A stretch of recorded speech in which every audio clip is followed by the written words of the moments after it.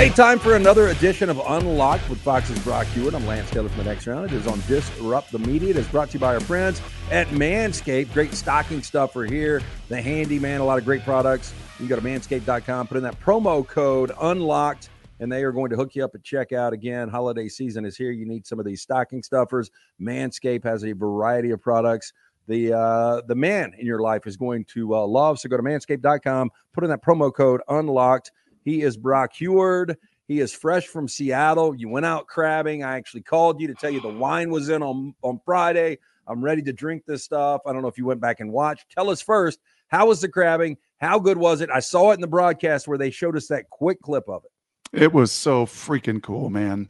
My buddy Captain Tom is just a fisherman extraordinaire. I go up to Sitka, Alaska with him, I think 11 years now. And Lance, he runs the Outdoor Line show at the station. So like most sports stations, I'm sure down in Birmingham as well, like on Saturdays, right? There's the Outdoorsman show. And Tom, lifetime firefighter, unbelievable boatman, captain, great fisher, great businessman too. So he's got the Outdoor Line is the name of his show and his business. And he's got the best of the best. So, it's not pulling pots like the old days. He's got a winch like they do on the Deadliest Catch. So you're just kind of winding it. The only fear, and it was a real fear from Allison Williams. Benetti's allergic to shellfish. Are you kidding? But this just tells you the guts, the stones, the onions that Benetti has is like, I don't care that I'm allergic. I'm gonna put it out there. I'm gonna be there for my team. And if you're doing it, I'm doing it. All for one, one for all. And we had like the biggest God wink. So Captain Tom is going through serious stuff. He's losing his wife to an awful, awful battle with cancer. And I said, Tom, we don't have to do this, my brother. Like he's like, this is my lifeblood. This is what I love to do. And plus, we don't need any more salmon thrown on a stupid national broadcast. Yeah, I agree. I brought that up. You pointed that out. Yep. It's lazy. You guys did it the old-fashioned, the real way. I always love a good food allergy story because there's got to be a way you discover it. So for Benetti, how did he discover he was allergic to shellfish? Yeah, then it goes even a step further because I asked him that. And he said, well, actually, I did this other CT test where they, shoot you up with something to measure. And they're like, whoa, bro, you should not eat shellfish. Like you're allergic to this. Like you do not. So he has not. And I said, well, today's the day. Let's just take a little bite of this Dungeness crab because let me tell you, you will never, ever in your lifetime taste Dungeness crab like this. Do you even dip it in butter or you just go straight with Lance. That's sacrilegious, right? We're on the boat. Okay, we pull up. We don't even get to all 5 pots because we're already to our limit with 3. They're overflowing. Captain Tom, as I told you, is a master seaman. And he's got there on the dock waiting for us a huge pot, propane. It's boiling. Crabs go in. An hour earlier, those crabs were in the bottom of Puget Sound. An hour later, they are cooked in Old Bay and other seasoning. And you pull them out hot. And literally, it was like dripping all over one of my... The director's like, yeah, and I'm like, I don't care. I'm just like, I don't even care. I'm just smashing Dungeness crab. It was that good. And then got to bring a ton back to the crew. We gave it to some of the Husky players and coaches. We had so much to give away. It was a memory that we will all have for the rest of our lives. Really fun. Well, I want to get to the passing time here in a minute, but I got to ask you this. So as a Pacific Northwest guy, do you have to say seafood? Like if I was going to give you the option of that crab or like the best filet in the world, which direction would you go? Well, last night I had a great filet. So where would I go? I would probably go elite seafood just because when you get it that fresh. So Big Brother, you're going to get to his wine. Damon has property on a place called Hood Canal. So if you think of the state of Washington, right? And if you can picture the state geography, like you have that's called the Strait of Juan de Fuca that comes off of the Pacific Ocean and then it goes down. And so down is Puget Sound, which is where we were. And then there's also another inlet called Hood Canal, which is all saltwater. And Damon's got an unbelievable place out there. And on his property, he has an oyster bed. His property has butter clams. On his property off of the dock, he's got mussels. During the right seasonal times and permits, you've got Dungeness crab. You have spot shrimp. So I would say, wow, one of the greatest meals of my life was out on that canal, gathering all that stuff in the morning, preparing it, cooking it, crab cakes, different clam recipes, mussel recipes, shrimp. Like it was just, when you're eating something that an hour earlier, it's hard to do that with a steak. Yeah. No, Maybe you can go farm to table somewhere. Someone listening maybe is like, oh no, I've done it. I butchered a cow.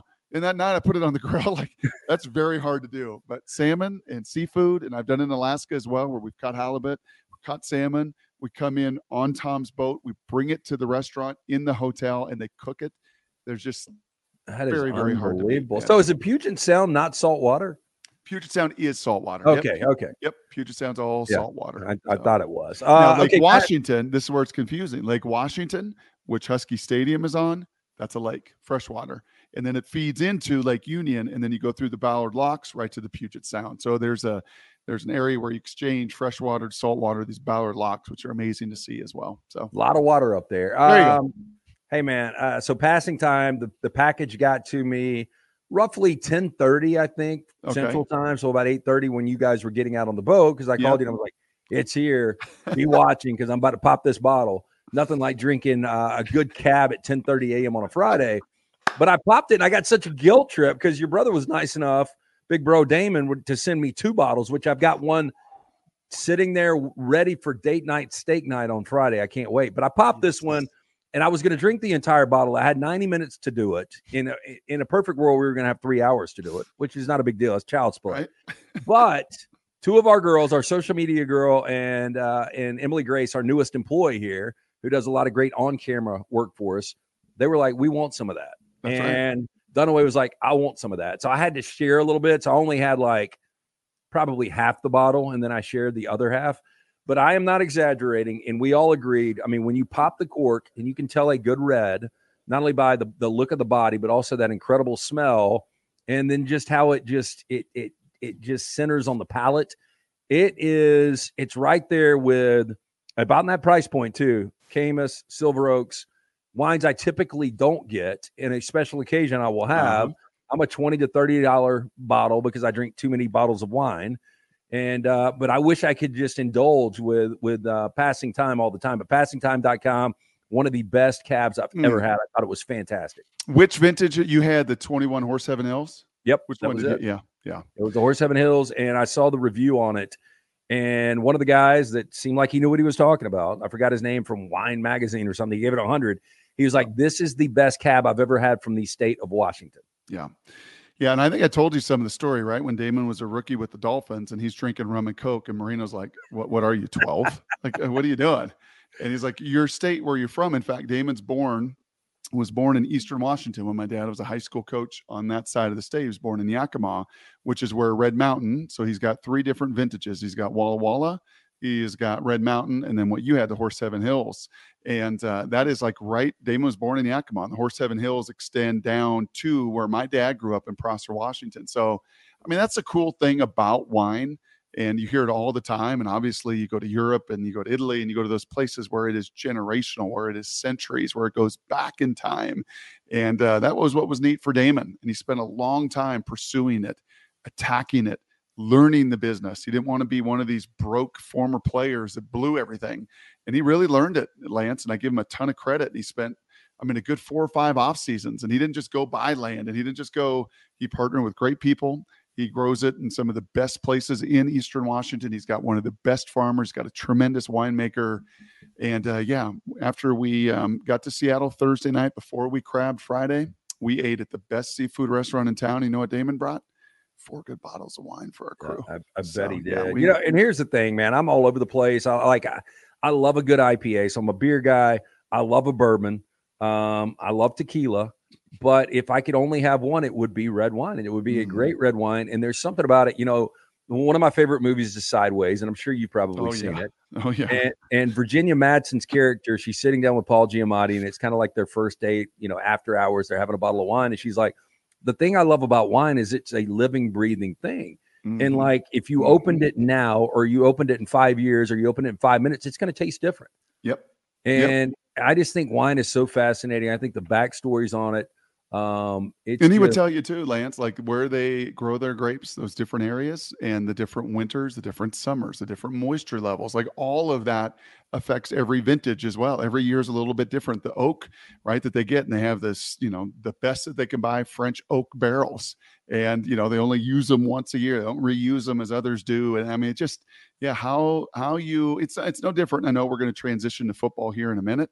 It really is no different than the details that the elite teams do well, right? And no matter what the personnel is, injuries, new people, it's kind of like seasons in weather and climate situations for those grapes. Like, yeah, you got to be able to adapt. And now, when we get to November, this is where we separate it. This is where it goes in the oak barrel from France, or it just goes in the metal jug. This is where it goes in the wine box at Costco, or this is where it goes in the passing time. And this is where we get the great separation that I know you live for. I live for these games in November and into December that we all do remember. yeah, look, and I'm excited about this weekend. Last thing I'll ask you about the wine. Is that your go-to though? Like if you could only have one cocktail of choice?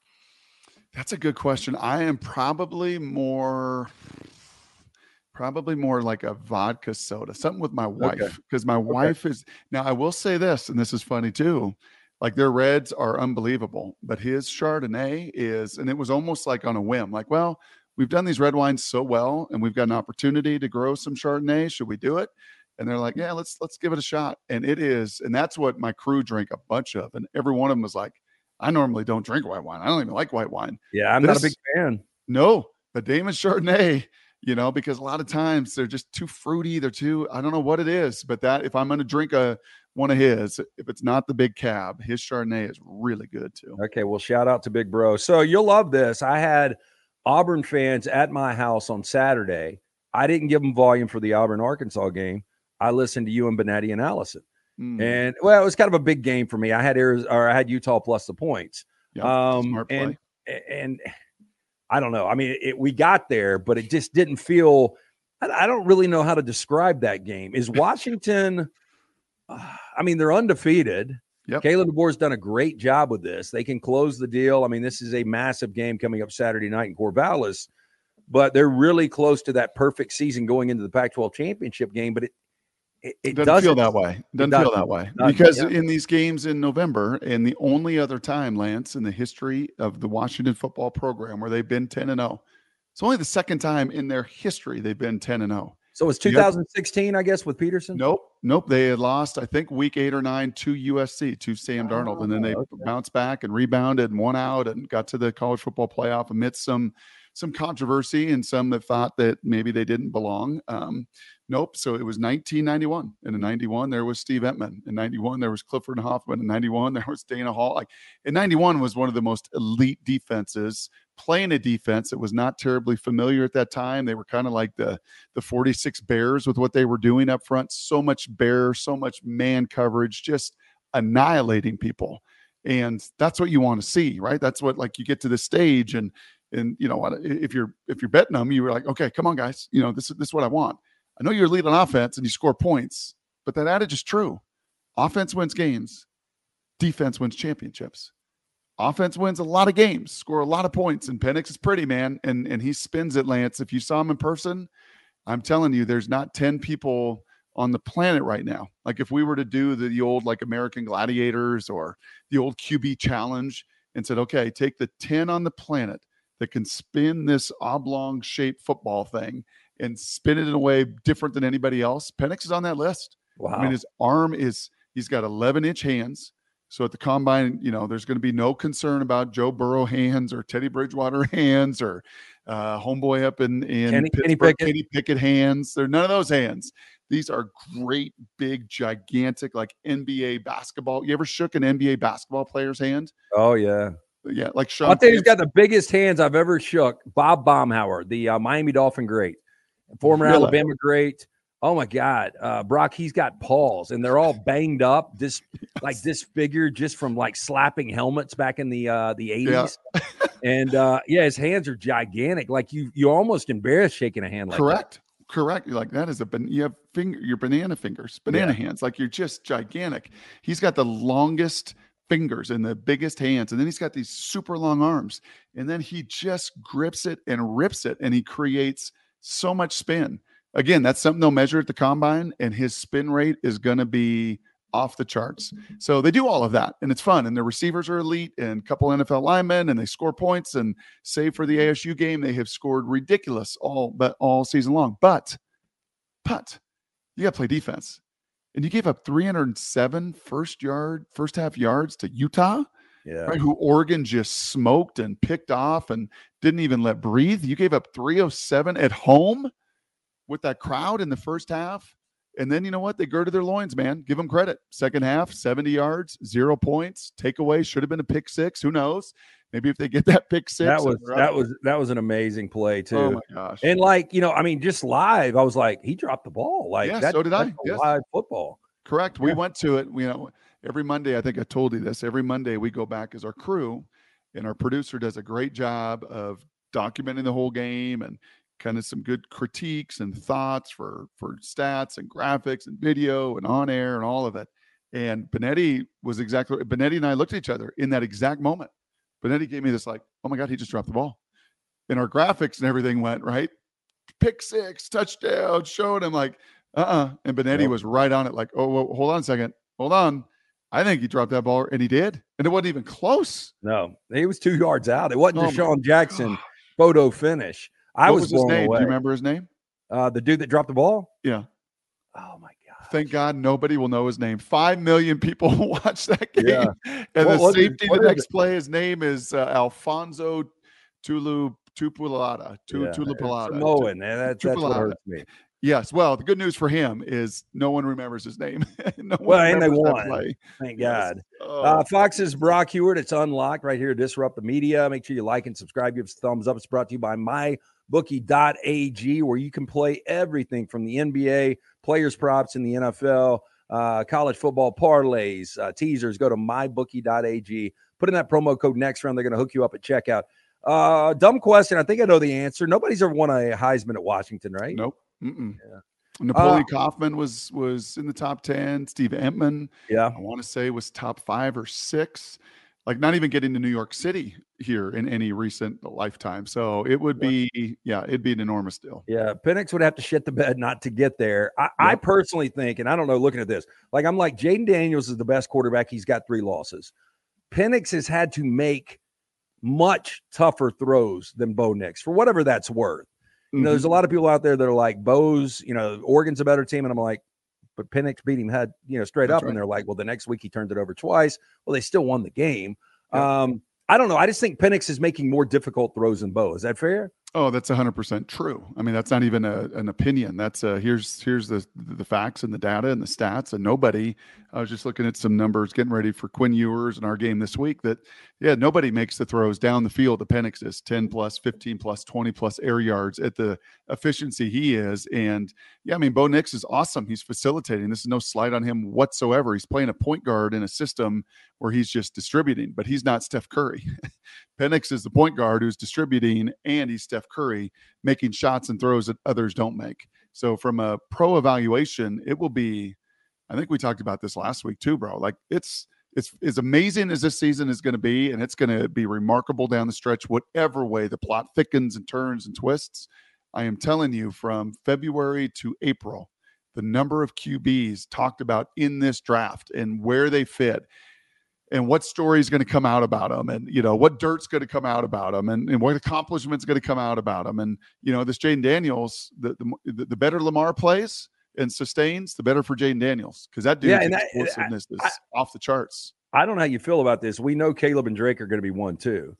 Now, J.J. McCarthy didn't have to do anything this past week. I still think, based on skill set, he's going to be right up there. Yep. I think Penix is going to be there. Jaden Daniels. When you start looking at Bo, he might be 6 or 7, and I don't know how many teams are going to be drafted in the first round. Yeah, I think that's fair. Or you find a team that absolutely loves him and just believes in him, and we'll see. I mean, how he plays here down the stretch, how he plays in the Civil War, how he plays in the Pac-12 title game, if they get there, how he were to play in a playoff, he were to get. I mean, all of these are just the most critical data points for all of these guys. And in particular, maybe not for Caleb and for Jaden, who are not going to be on that stage, but for Penix and for Nix and for JJ. Like, these are, look at what CJ Stroud, look at what that Georgia game did for CJ Stroud. Herbie jumped on my show last week and we were talking about this, and and trying to find a comp, because everybody always wants comps, right? Okay, who is this guy? These scouts love comps.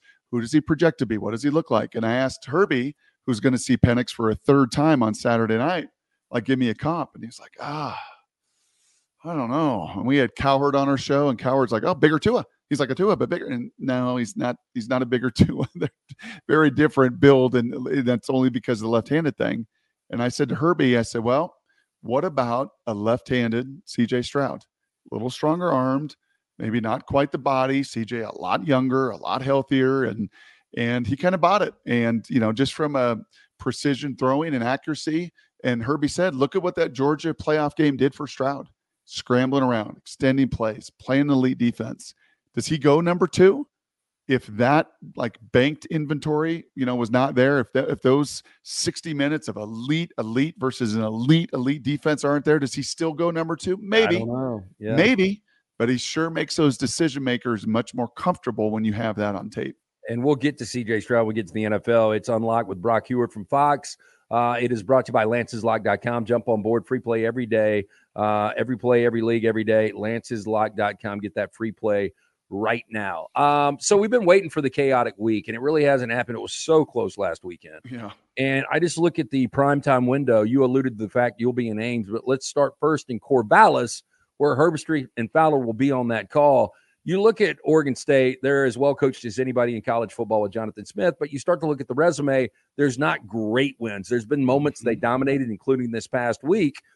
But if we're looking for a primetime upset, Oregon State controls the Pac-12 now, because they've got Washington this week, and then they've got the Civil War that you talked about. And if they were to win out, you've got major chaos in the Pac-12. Yep. I don't know if they can, but based on what Vegas is telling me, Oregon State's the favorite this week against Washington, -2.5. And then on the other side of the game, you'll be at Ames. Iowa State getting 7.5. Ames is a very tricky place to play. I think it was you talking about the cyclone that came through on the night you were there. Yeah. Yeah, both of them are very tricky places to play. Both of them, if you think back, and Matt Campbell's had 3 top 10 wins since 2018. I went back, and it was a TCU team, 14-7. It was a West Virginia that beat him up pretty good. It was Oklahoma State a couple years ago that was number 8 in the country. So he's had 3 of them in his building, and playing at night in that place is only going to amplify the emotion at the folks. And it's going to be gorgeous too. I mean, it's not going to be one of these sleet, rain, stay in my car. It's going to be 60, sunny, gorgeous day for November in Iowa. Let's go. Let's crank it up. And Corvallis is much the same way. I mean, a bunch of those were USC on that stage in huge moments, but playing at night, and what they've done there, Lance, over the last couple of years, and why they've, sued the conference and need some money to pay off their debt, is they renovated their stadium in an amazing way. So Husky Stadium, as you pictured it and you watched it, right? The 2 cantilevered stands, and all that noise goes up and 70,000 goes down. And Oregon State used to have that, but just on one side. And Oregon the same way. Oregon still just has it on one side. Now Oregon State said, nah, we'll come in and, we don't have 70,000, whatever it is, 50,000, but the chainsaw is going to be going, and that chainsaw sound effect is going to be going up, and it's going to be going down. And the emotion in that place is, you have to live in the Pacific Northwest or have spent a lifetime up there to understand the amount of hurt, pain, vitriol, anger that Corvallis and Pullman are feeling. You ripped away our life.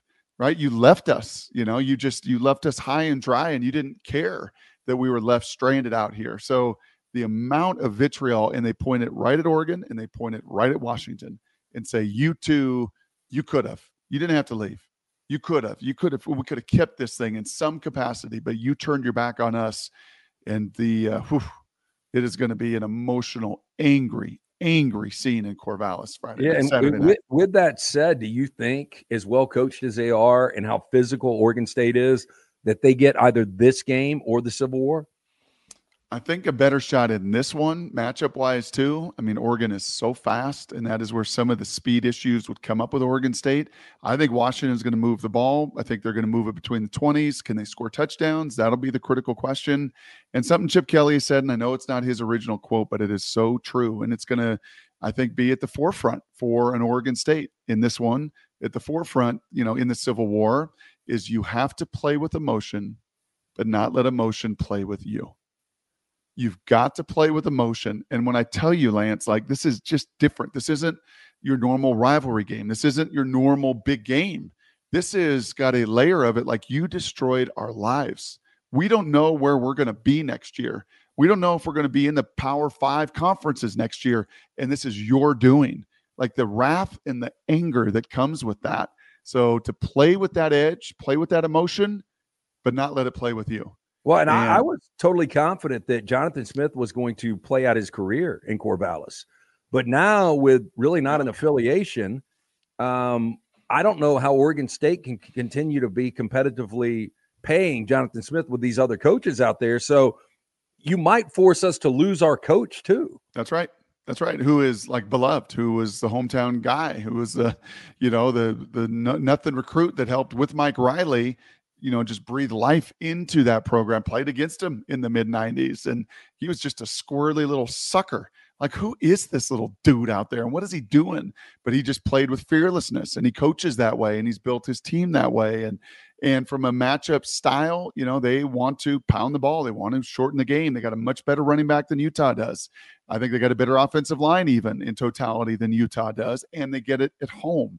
And that's why Vegas is favoring them by 2.5. So it is going to take an extraordinary effort. But I'll say this, Lance, lastly, about Washington. I have never seen that's too much. That's too much recency bias. Let me reframe that. I have rarely seen a veteran team like this. 5 sixth-year seniors on defense, 4 fifth-year seniors on defense, 2 fourth-year. That's their defense. They're all grown and matured. Look to the offense and a 6-year quarterback and, a 6-year lineman and multiple 5th-year linemen. And I mean, they're veteran. And as Kalen DeBoer said, I don't have to motivate them. These are grown men. These are grown men that know the opportunity they're at. It's their team. And when you're around it, it really is. And we had shots of Michael Penix during the game. We didn't have the shot in halftime of Ulofoshio in the locker room, the 6-year linebacker. Like, they know what's at stake. They know. They will match that emotion with a bunch of gritty, tough, grizzled vets that have been other places, that have overcome injuries, from Dylan Johnson to Michael Penix to Ulofoshio to the rest of them. So they will match that emotion. I don't doubt that at all. And it is going to be a hell of a slugfest down to the wire. Okay, before we transition to the NFL, you are going to be in Ames for Texas, Iowa State. Going back last week, I thought TCU had a really good shot to beat Texas if Ewers didn't start. He ended up starting. He didn't look 100%. And I think if TCU gets that final possession, they might end up winning that game. Texas, much like Washington, kind of wobbling into this situation. Yep. And Rocco Beck is not a quarterback that's going to he's not going to like scare anybody. He's not going to overwhelm you. Yep. Yeah, he's playing solid football. And again, this atmosphere that you mentioned, I think is going to be incredible. So do you, if you had to go upset one or the other, Oregon State or Iowa State in this one? That's a tough one. That is a really, really hard call. Now, Vegas says, I think it's 7.5 point favorites in Texas. 7.5 point favorites to 2.5 point dogs. But that's right. I don't think people are really factoring in Jonathan Brooks. I think that loss is gigantic. A huge loss. It's a huge loss. Quinn is still not 100%. 3 of the last 4 weeks, as those games dwindled down to 1 score, they were up 20. I mean, Texas was in control of those games and then just didn't quite finish. I saw Texas in the opener, Lance, and I think I told you off the hoof, they're the prettiest, best-looking team we've seen this year. And we've not seen Georgia. Georgia would probably be prettier. Bama probably right there with them, but not many others. And certainly even Michigan, Ohio State that we saw in person didn't look like Texas. I mean, Texas goes 8 deep on their D-line. Texas has got 6'3", 250-pound linebackers. Like, they got a 6'3" corner. Like, they are pretty. And their O-line is super, super talented. So, yeah, I would probably just – it's early. I'm still watching a lot of tape, and it is really about Iowa State. Can a freshman running back, can a first-year starting quarterback, can they just let it – they're going to have to be more aggressive than they've been. I think that's the narrative. Like, okay, you played your ball, you've gotten to a bowl game, and now are you playing with house money? Now we're going to cut it loose. Now we're going to let it go. Now we're going to be aggressive. Now we're going to steal a possession. Now we're going to put the pressure on Texas, and who, by the way, has lost to Iowa State 3 of the last 4 years. Matt Campbell's beaten them the last 2 years, head-to-head with Steve Sarkisian. So, yeah, right now I would probably point and lean, honestly, to the Cyclones in their building a little more than I would necessarily for Oregon State with a DJ Uiagalelei, who on this big stage has tightened up a moment or two. So fascinating storylines, as we said at the start of this show. So as we go to the NFL, you know what always comes back to my Rams. But when they traded for Matt Stafford, I was like, hey, look, I know we're all in on this guy. It's Super Bowl or bust. And they end up going out and they win a Super Bowl. The Bills didn't do anything like that. They drafted their quarterback in Josh Allen. Yep. They put this talent together. Now they traded for Stephon Diggs. But it seems like now sitting at 5-5, coming off a bad Monday night loss to Denver, that this window is like closing, and they panicked. They fired Ken Dorsey, and I know the offense hasn't been great, but if it's not 12 men on the field to end the game on a missed field goal by Ryan Lutz, I don't think Ken Dorsey loses his job. So, it seems like a panic situation. I don't know if it's Sean McDermott panicking, but this organization is a little off right now. And do you think Buffalo has missed their window? I don't think anytime you got a foundational generational quarterback, and Josh has shown that. I mean, he's shown that. He's taken him right to the precipice. And if it weren't for a crazy squib quick kick and Mahomesian magic, they take that next step and get to a Super Bowl. But pressing is the right word. They're totally pressing. And the head coach pressed in the offseason and said, Leslie Frazier, you're out. I'm taking the reins back. And if I'm in a win or get fired mode, which is just the nature of the NFL head coaching job, like unless you're Andy Reid, unless you're Pete Carroll, like you gotta, and who have won Super Bowls and have a little more patience. And I've not been to a Super Bowl. Like, okay, I got to win now. I'm going to take over the defense. And to me, that's what this move equally was, the firing of Ken Dorsey. Like, okay, do or die time. And you know what? It's not working. And maybe they're too friendly, and maybe Ken can't ride him enough, or maybe he's too hard on him, or maybe they're brotherly, or whatever it is. I need a new dynamic here over the final 7 games to try to salvage this thing and salvage Josh Allen. So I'm not going to say the window's totally closed. I think that GM's pretty darn good. I think they've drafted a lot of young people that have developed and become pretty darn good players. This is about Josh just, hey, man, settle down. And when you try to do more, and I know that feeling, whether it's in radio, in a television booth, it's a quarterback, is on the third tee at the par 5, like you try to do more, you try to squeeze tighter, you try to swing harder, you try to sound smarter, you try to just do less. Less is more. Less is more.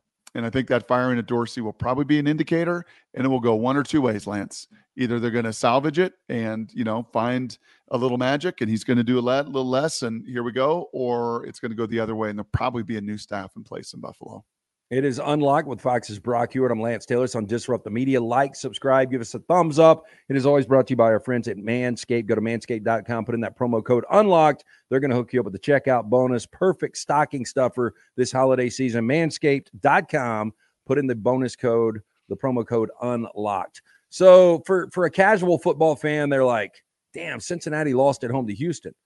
But for people that have been watching football, D'Amico Ryans and C.J. Stroud. I mean, this is an incredible story. I think right now your coach of the year might be D'Amico Ryans. Yep. You're in the MVP conversation. I know he turned it over 3 times last week, but he's only got, I think, 4 turnovers on the season. C.J. Stroud has been incredible. There's no moment that seems too big. Yep. It almost, if you're an Ohio State fan, you want to kick Ryan Day in the ass and say, why on that final possession did you get so conservative against Georgia when C.J. Stroud was the reason we were in that situation? I can't believe the kid's playing at this level right now, but he has been outstanding. Yeah, me too. Now, he does have a little more help around him than a Bryce Young has. Obviously, Richardson lost to the shoulder injury, so he is standing head and shoulders above all of the rest. Will Levis, you saw, I think, come back down to earth last week, and he's going to have a bumpier ride. But D'Amico Ryans is awesome. I mean, he is awesome. What he did in San Francisco is real. You've seen the struggles in his absence. I know some of that was injury-related as well, but that is just that's one of those young guys that you could just feel it. Your eyes see it. You don't even have to be around it, Lance. You're like, yep, that crew believes in him. And then you got a young quarterback that has engendered that same kind of trust. Like, yep, you just watch the body language. Body language tells you a lot, both of that quarterback, and then just watch him in the huddle. Watch him break the huddle. Watch those eyes looking at him, right? All of those tells like, yep, this dude, however you want to quantify, and everybody does it differently with the it factor.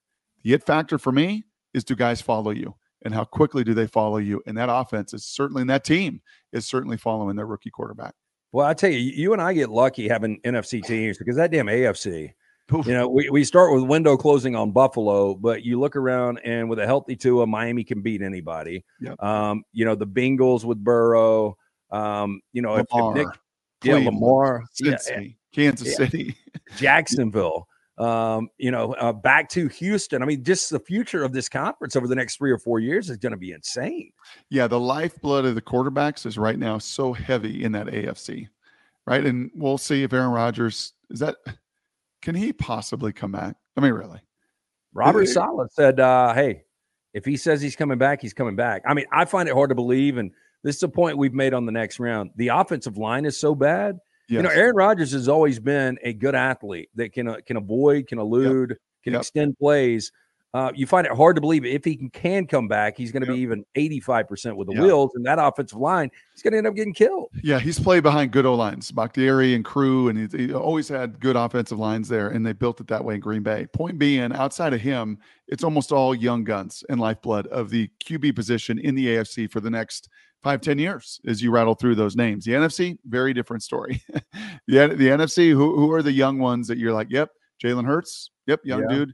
The guy leading the league, by the way, in QBR and efficiency rating is still that Brock dude out in San Francisco that everybody thinks is too small. We still don't believe in him and can't play. But you know what's coming. The Drake Mays, the Caleb Williams, the J.J. McCarthy's, the Michael Penix, the Bo Nix, the Jaden Daniels. Like this next wave, they're going to land in the NFC. And it's just going to be the cyclical nature of it. The AFC is kind of locked and loaded. And here come the young guns from the NFC. So it's the beauty of the NFL, man. It turns over so fast. Things change in a hurry. And the NFC, just in the next 2 years, Lance, when we're doing this, we'll be like, man, how about these young guns in the NFC making all this noise and making it happen? Yeah. Hey, before I let you roll, I was talking to our friend Tom Luganville earlier from ESPN, and I was like, Jalen Milroe, 10 touchdowns in the last 2 weeks against LSU and Kentucky. I mean, it's pretty good names in the SEC and conference play. And I was like, you know, there was a day where quarterbacks were, I mean, 10 touchdowns was half a season. You probably remember those days, right? Yep. That's and then would you rather have played in today's quarterback friendly systems? It'd have been harder for me in today's system because, like Milroe, you got to run. Like Jaden, you got to run. Like JJ, you got to run. Yeah, they ran it 32 straight times against Penn State, but you can do that because JJ McCarthy can run because he can hold that extra defender. And then on 3rd and 8, we can run QB power and QB sweep and do all of that. Lance, would be a lot harder for me. I mean, Penix is not doing it. Out of all of these guys, you know, Drake May can run. He's athletic enough, certainly at his size, but it would have been a lot harder for me to play in this era in that regard. Now, the NFL, a little bit easier. You know, those hits that I took, those are kind of penalties today. And John Mobley, shout out. Some of the speed and spacing and some of the stuff, you know, throwing it a little bit easier in this day and age and just throwing square ins and comebacks and everything that we did back in our day at the NFL level. So kind of give and take. If I could have survived somehow, some way and gotten to the NFL, maybe been a little bit easier. But who is Jalen Milroe? Speaking of comps, who is, you know, you guys watch him closely. You follow it, you know, day and night. Who is he? I'm trying to figure out, like, he's a better, I don't know. I mean, Jalen Hurts is an easy go-to, but I think he throws a better ball than Hurts, which is crazy. I don't know if the intermediate, if he's as accurate, but, you know, Hurts wasn't until his final year at Oklahoma. Mm-hmm. So I don't know, but I'll tell you this, Milroe, from where he was in September against Texas to where he is right now, he's a completely different quarterback. Yes. Yeah. And kudos to Tommy Rees, the whole staff, to build it around him. He truly looks like, when I just watch him from afar and watch their games, he looks like an elite Alabama running back. Like if he were just a running back, he'd be in line with all, like a Mark Ingram, all those guys, like an elite running back. And then yet he throws a beautiful deep ball. I mean, he just throws it just gorgeous. Like not, oh, that's a running back throwing. No. That's a quarterback that throwing a deep ball as pretty as anybody. And then, you know what? He looks like just a SEC elite running back. There's just, Tebow was so much bigger. Even Hurts to me was like thicker and he was more power. This dude is just, he is elusive and he's playing with great confidence. And Tommy Rees deserves a whole lot of credit after a lot of hate and a lot of blame early in the season. Do you remember the date when you took the hardest hit in your history, which was John Mobley, former linebacker? So it would have been in 2000. It would have been probably November of 2000. Okay. Yeah, like 23 years ago. If he hits somebody like that, like out in the wild, like at a mall, blindsides, does it kill him? Oh, well, does it kill him? I don't know if it kills him, but I know that in the Seattle Seahawks game against the Commanders Sunday, the little skinny first round corner for Washington hits Lockett and hits him in the head. And, Lockett pops up. And not only is it a penalty, that dude is disqualified. New York City called in. It wasn't called that way on the field. It's personal foul. And then it's like, oh, what's that? Eject him? Oh, I guess we got to eject him. Like, it's just some of this stuff is a little much. Hey, great stuff as always. Safe travels to Ames. I know there's not an easy way to get there, but we'll be looking. Thankfully, Denver to Des Moines, and we'll hang out in Des Moines. And then, by the way, next week we'll have to figure this out, Lance, because next week, bro, Civil War Friday night, Apple Cup Saturday. Good for you. We're doing both of them. So it's a 5:30 kick in Eugene. Well, it's kind of sad. It's the last time we're going to see these too. And that's why I said and I don't ever do this really. And I said to our boss, I'm like, well, I'm just going to say it. Like usually just, hey, wherever you send me, I don't care. But this one I want to do. Yeah. Like this one, I'll give my pinky toe just to be a part of it, to do the last one when they're in conference. So we're going to do a 5:30 kick in Eugene for the Civil War. Game will end at 9. We'll get in the bus. We'll drive 5 hours north to Seattle. We'll sleep. We'll get up for a 1 p.m. Apple Cup. I will be wired. It will be emotional. Both those games will just be super, super special to cover. So we'll probably do this. I'm going to be in Missoula next Wednesday, so I'll bring my computer with me. We'll do it from Missoula, and then, man, Apple Cup and Civil War. Some kind of we're flexible, man. Ready to talk Thanksgiving along with those great rivalry games next week. He is Fox's Brock Heward. It is Unlocked. It is brought to you by our friends at mybookie.ag. Make sure at checkout you put in that promo code. Next round, they're going to hook you up at checkout. Nice sign-out bonus there at mybookie.ag. Safe travels. Have a great call. We'll be watching. That's Brock Heward.